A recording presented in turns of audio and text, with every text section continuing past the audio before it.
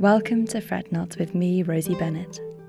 Fret Not is the podcast that aims to demystify the learning process that we all go through in our lives, work and otherwise. I'll be talking to the champions of our field and help us to figure out how we can learn from what they've already figured out. Nothing in life is a linear process, so let's get more at ease with the ups and the downs and realise that wherever we are in our journey, we really aren't alone. This podcast is brought to you by Augustine Strings, my string of choice, maker of the original nylon string for guitar, and a company full of my favourite people in the guitar industry. Currently, listeners of Fret Not get 50% off of Augustine Strings using the code FretNot50 at augustinestrings.com in the States or at ivormarantz.co.uk in the UK.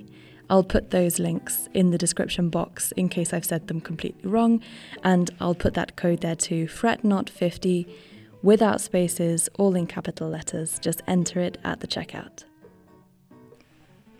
In today's episode, I talk to Dr. Brian May, English musician, singer, songwriter, record producer, author, astrophysicist, and most commonly known as the lead guitarist of the rock band Queen. In this episode, we did run into some technical difficulty, which means the sound in the first half and the second half are very different. There's a sort of low rumble in the first half that we did manage to sort in the second half. It's a really wonderful conversation, so I hope that nevertheless you will stick around to listen to all of it. Brian May, what is a lesson you have learnt that has been the most meaningful to you? First answer that comes into my head is that I have learned nothing over the years because I'm still making the same mistakes in my life that I when I was a kid. I haven't learned to be confident enough of my own judgments or decisions. I haven't learned how to make decisions. I'm awful at making decisions. It kills me. And if it's a difficult decision, I become paralysed and can't move. Especially if it's decisions which might hurt somebody. I just can't do it. I'm locked in this terrible place. So that's not a very good lesson, is it? I'm telling you the lessons I haven't learned. What have I learned? Let me think about this. Okay, in music, I think the lesson I've learned is that the important thing is not to be perfect and not to fulfill anybody's preconceptions of you. The important thing is, not to criticize yourself and trying to make yourself better all the time, although there's room for that. The important thing is to be at peace with what you are. I think that's the most important thing in performances, because it's not fun to watch someone who is unhappy, who is not happy with their performance, who is sort of edgy and nervous and being self-critical. That's not fun to watch. You want to watch somebody who feels infused with energy and has something to give you and gives you something to be joyful about. And if a mistake is made, you don't want him to be going, oh God, I really, really wish I hadn't done it. You want him to go, that was a mistake, that's kind of part of what I do. And then everybody feels comfortable. And it relates to what you said. People like to see the mistakes. They see a mistake from us and they know we're human and they relate much better. And that's what it's about. We are all imperfect human beings. So in the old days, I did used to worry if I showed myself up by not playing something the way I thought it should be. But now I look at past performances and I think I'm okay with that. I feel I can forgive myself. I can enjoy myself just being what I was at that moment. So I think, I should be the same about what I am now. I should be forgiving about what I am. I had a great conversation with Frank Zappa. I'm definitely going to share this with you. And I only met him once because I worked with his son Dweezil. Have you met Dweezil? No, I don't think so. No, he's a lovely guy and very clever. Clever guitarist and arranger and writer. But Frank, of course, was a genius to me. I always regarded him as sort of untouchable talent, really unreachable. And I said to Frank, I was a bit nervous meeting him. I was just there because I was with his son, and in he came. Like, hiya, Brian. Hey. I said, it's a little hard for me to talk to you because I have so much admiration for you. And he said, don't be ridiculous, I said, why is that? I said, you seem to have such courage because you go out there and most of what you do is improvised. And it seems like you don't worry about making a mistake. And he just laughed. He said, how can it be a mistake? He said, it's my song. It's my arrangement, it's my guitar, it's my performance. It's my thing. How could it be wrong? How could any part of it be wrong? He said, "You're the same. And I said, "No, I don't do that much improvising." And he goes, "Yes, you do. You every time you play, you're interpreting, and everything you do is you. Everything you do is stuff that you should be proud of. And there's no such thing as making a mistake." So I really kept that in my head, and it improved my relationship with myself over the years. I think it is interesting. I mean, in the classical world, we have a really difficult time with mistakes. There's a big judgment culture, I guess, everywhere. But I was wondering, because I know that you had such a difficult time with your first management company, and I know also that the press were really, really difficult when Queen first started out. I wondered, did that do anything to your confidence? And not in a bad way, but I was wondering a little bit, I suppose, did it solidify your confidence? Did it make you feel more confident? The fact that people were sort of pushing against you and telling you that you weren't good, did that make you feel a bit more indignant? Yes, I think possibly. I think maybe it did sort of galvanise us, yeah. And what happened was we eventually did manage to get out. We did a deal with them, but the deal was that they would forever have a piece of us. So everything we made in the future, they got a percentage of, and that still applies, believe it or not. So, we were never totally free of these people, and we're not even now. But we signed up to a man called John Reid, a manager called John Reid, who at that time was Elton John's manager. And I'm not going to say the relationship was perfect, but what happened was John said, "Look, I will do the business side. I will get you out of this mess. Don't even think about it anymore. Just go off and make the best album you can make, and we'll go from there." But to answer your question, yes, I think we came together as a group and became quite strong because we felt we had been attacked from various sides. The press was one side. The press in Britain was constantly against us and trying to belittle us, and we'd had this terrible management situation. So yes, there was a feeling of like us against the world, and all we had was the belief that people out there actually liked what we were doing and were getting something out of what we did. So sometimes it was hard to keep believing that. But yeah, no, I don't think I'm a confident person as such. I think it's in layers, isn't it? That you can make yourself confident and you can put a confident front on things. And I think as artists, we also have a conviction somewhere inside us that we have something special to offer, right? I think that's in there somewhere. And then against that, there's another layer of, oh no, I can't be any good. I don't know what I'm doing. So-and-so can do this much better than me. Why am I even pretending I'm able to do this? And to me, it's like peeling layers off an onion, and you're never quite sure what the truth is about what you feel about yourself. Is that right? Absolutely. I mean, it's something really interesting to talk to you about, because I think a lot of people, especially on the offset of being a musician, we sort of think that the more people tell us that we're great or that we play well, the more confident we'll feel. But it's probably not the case at all. And it's so fascinating to hear you talk about it, because obviously at some points you've had hundreds of thousands of people singing along to your songs. I mean, actually, it's hard to talk to you about stuff like this because it is before you were born. But when we started off, people were rock music was already underway. I mean, I was lucky enough to be under the covers listening to Radio Luxembourg and hearing the very beginnings of rock and roll, like Little Richard and Elvis and Buddy Holly and all those people. But by the time we were on a stage, rock music had been kind of defined, and it wasn't a very participatory thing. People generally went to rock concerts and either sat on the floor or stood around, but they didn't participate very much at all. They would like nod their heads, like headbanging was a thing, or else they'd taken too many drugs and they were just kind of looking at the floor. Probably so were the artists.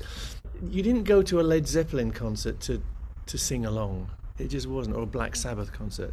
Not in those days. You just went to listen. It was kind of uncool to participate. But what happened with us is people got to know the songs eventually. I mean, it takes a while before people know your stuff, but they got to know it and they started singing along. And I remember we all thought it was kind of annoying. What, we think, why don't they just listen to us play instead of like singing and spoiling it? And then it became so big, and people just, it was an amazing sound when they joined in the choruses and stuff, and they would clap and stamp. And it was one night in Bingley Hall in Staffordshire, near Birmingham in the Midlands there. They sang every word of every song. We went off stage and they wouldn't stop singing. So I think they sang, I don't know what they were singing at the very end, but they went into their own thing after a while. They went into You'll Never Walk Alone. And I remember Freddie and I looked at each other and went, we should really take note of this. This is something we shouldn't be fighting against. So he went off and wrote We Are the Champions, which is an open invitation to people to get together and do it as a community. And I wrote, I think that very night, I wrote the basis of We Will Rock You, which is the same thing. I thought, what can an audience do? They can stamp, they can clap, they can chant something. So let's ask them to do it. Let's ask the audience to be a part of the show.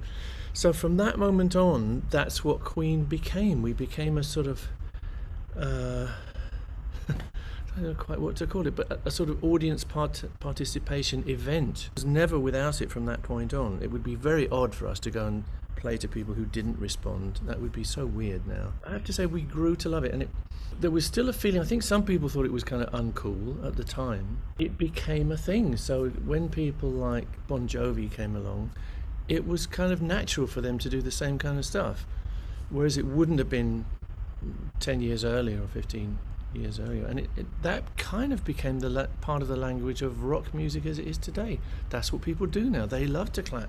They love to be given a piece to sing on their own. You do this sort of a cappella thing where everything stops and you just get the audience to sing your song. It is very good if you're a lazy singer. You just get them to sing everything. Well, I did actually have one question about sort of the fame side of it as well. Obviously, at the height of Queen, and still today, you're a figure in British culture. And my question is, do you sort of make a narrative of that famous person in your head to go around and do interviews with? Because I know that you are an intensely private person. It's an interesting question. Yes, I think there is a narrative.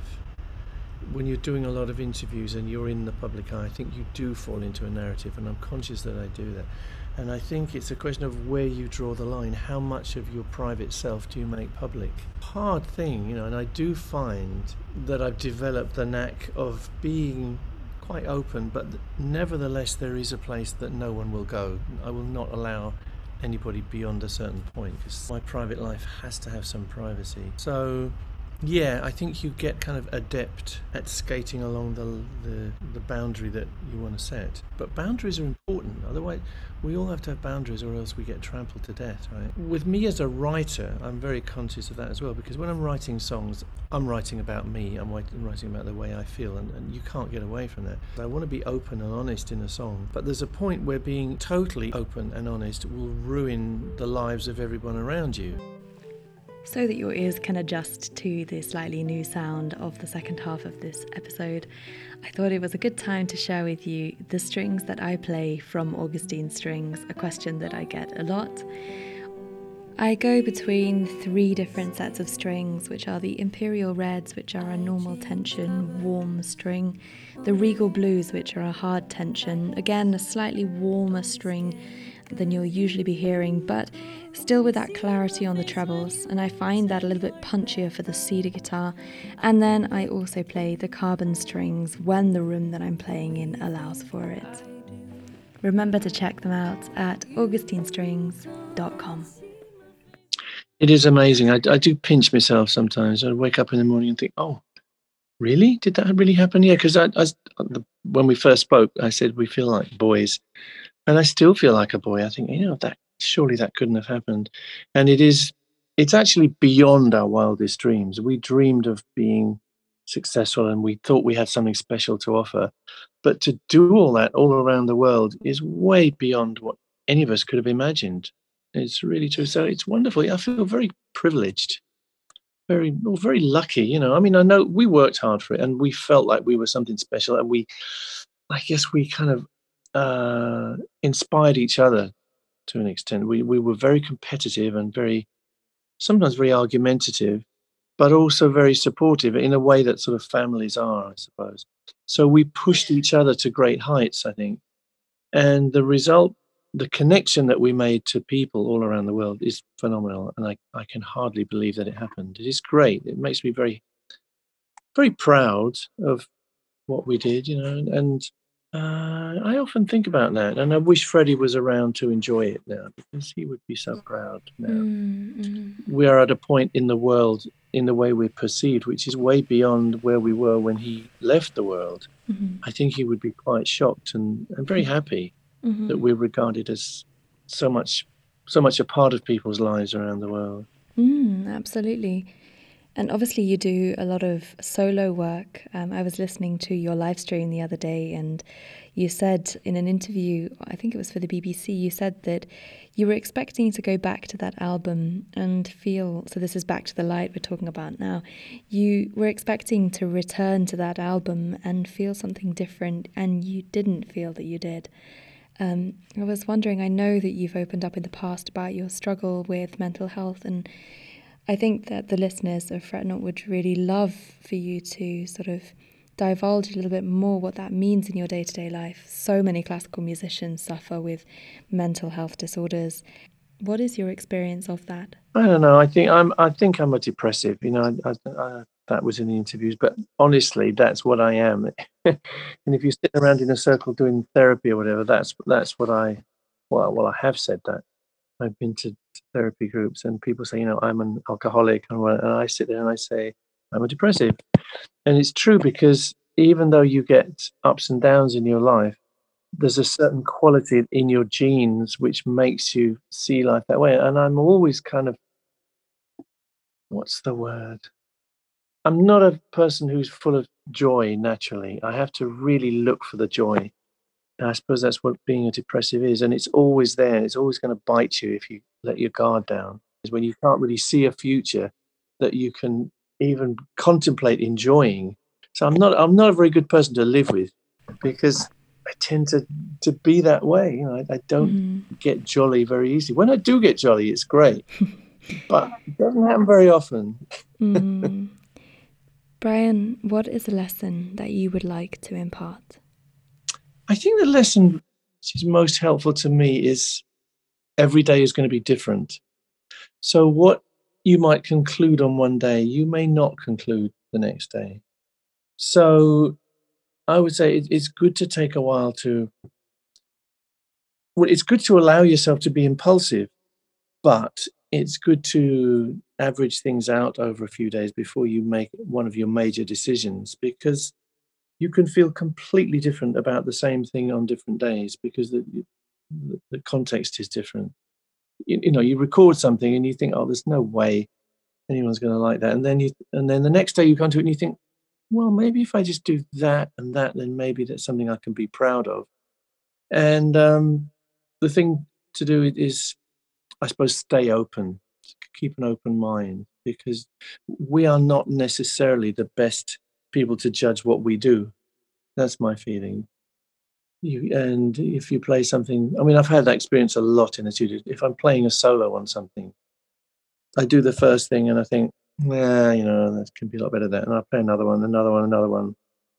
And then perhaps we say, well, I like this bit of that one. I like that bit of that one. And we can put that together. I like the beginning of that. So if I drop in on that track, I can. So you work probably a couple of hours.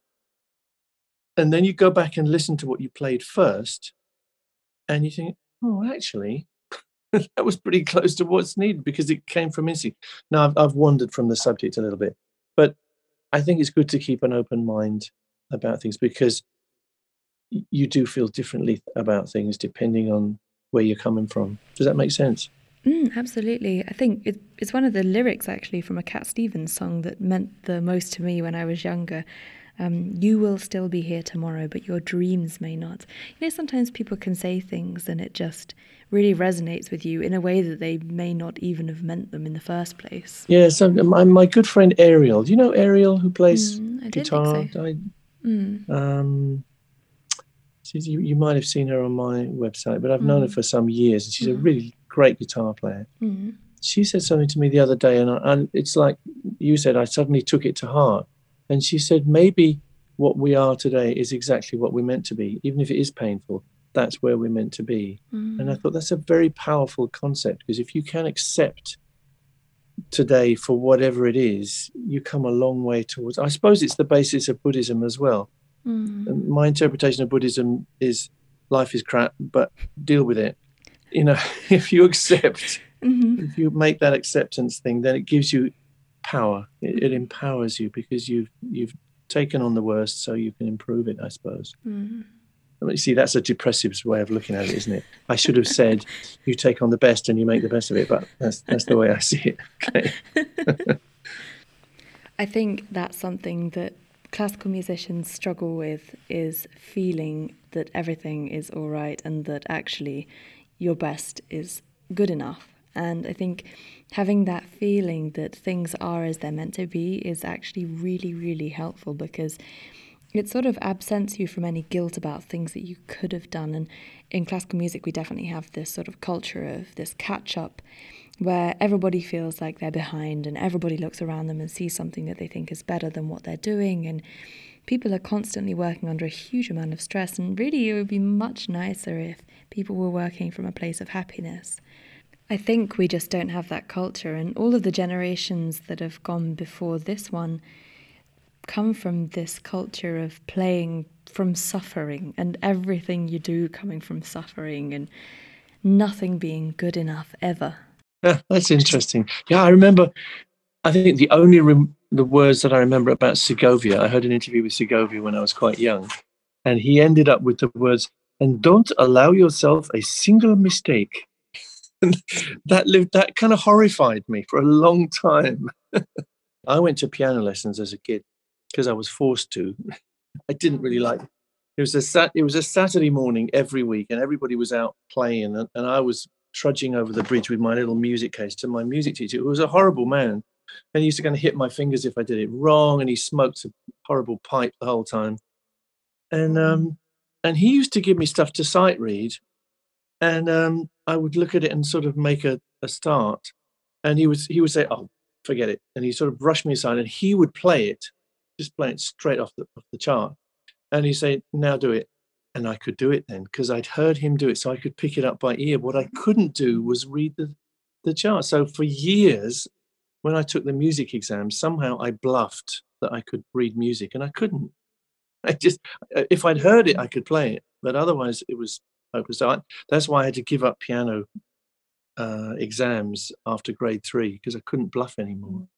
I can't. You put a chart in front of me, and I'm like, yeah, I can work on this for the next week and kind of make it. I could never do what you do, like put a piece of music in front and do it. It's outstanding. How do you do that? Well, with the sight reading, I guess that really just comes from the fact that when I was little, I never used to practice. So I used to show up to my lessons and have to play pieces, and my teacher would just put it in front of me, and then I would have to play it. So that's that, I suppose. But I guess in classical, there's more of a tradition of reading music. And I know that in pop, you do a lot more ear training, which is something that actually I think we miss in classical. And I never meet somebody who can do both to the ability that they would like to. I always find that everybody who doesn't read music wants to be able to, and everybody who is sort of tied to the music and stuck in the music really wants to be able to play by ear. So it's definitely something that I'm working on at the moment, actually. You have something incredible, because not only do you read it and make it happen, but you're already putting your emotion into it. You're already interpreting. It's incredible. I find that absolutely awesome. I got to tell you. Thank you. It's very kind of you. I'm going to ask you the third and final question, because I don't want to keep you too long. And this question is, what is a lesson that you are currently working on? Oh my God. Just the lesson of life. Because I seem to be quite able to achieve stuff out there, but as far as getting my life in order, I'm the worst. So that's the lesson I'm trying to learn. And I don't seem to be doing very well at it at this moment in time. So that's it, really, Rosie. That's just like, I do not understand this lesson. I can't get it together. Yeah. That's it, really. But I think you do have a good team around you. I saw that on the release day for Back to the Light, that you've got a lovely team. I've been so lucky having great people to work with, because as time goes on, and I get more focused on whatever it is that's in my mind, I get less and less capable of doing anything normal. I look at a TV remote now and think, oh God, I'll never get this together. It's just stupid. I used to be a very technical person. Now it's like, no, don't. And I went into somebody's house today where they have no switches. They just have these little buttons. They have a row of about 20 buttons, and you have to find the right button to sort of dim the lights or put the music on or open the curtains. And I'm just like, I cannot deal with this. I can't. Like, somebody has to do this for me. It's just pathetic, but I can't do it. I don't want to deal with it. I just don't want to, My dad will be thrilled that you said that. My mum is constantly trying to get him into the newest technologies out there. Well, I'm comforted that you feel the same as I do. Thank you for listening to Fret Not. If you enjoyed this episode, please rate and review and subscribe to be the first to hear each episode as soon as it comes out. Join me in 2 weeks' time, where I'll be talking to Drew, aka That Viola Kid on Instagram, about change, how we can instigate it, and how showing up imperfectly is far better than not showing up at all.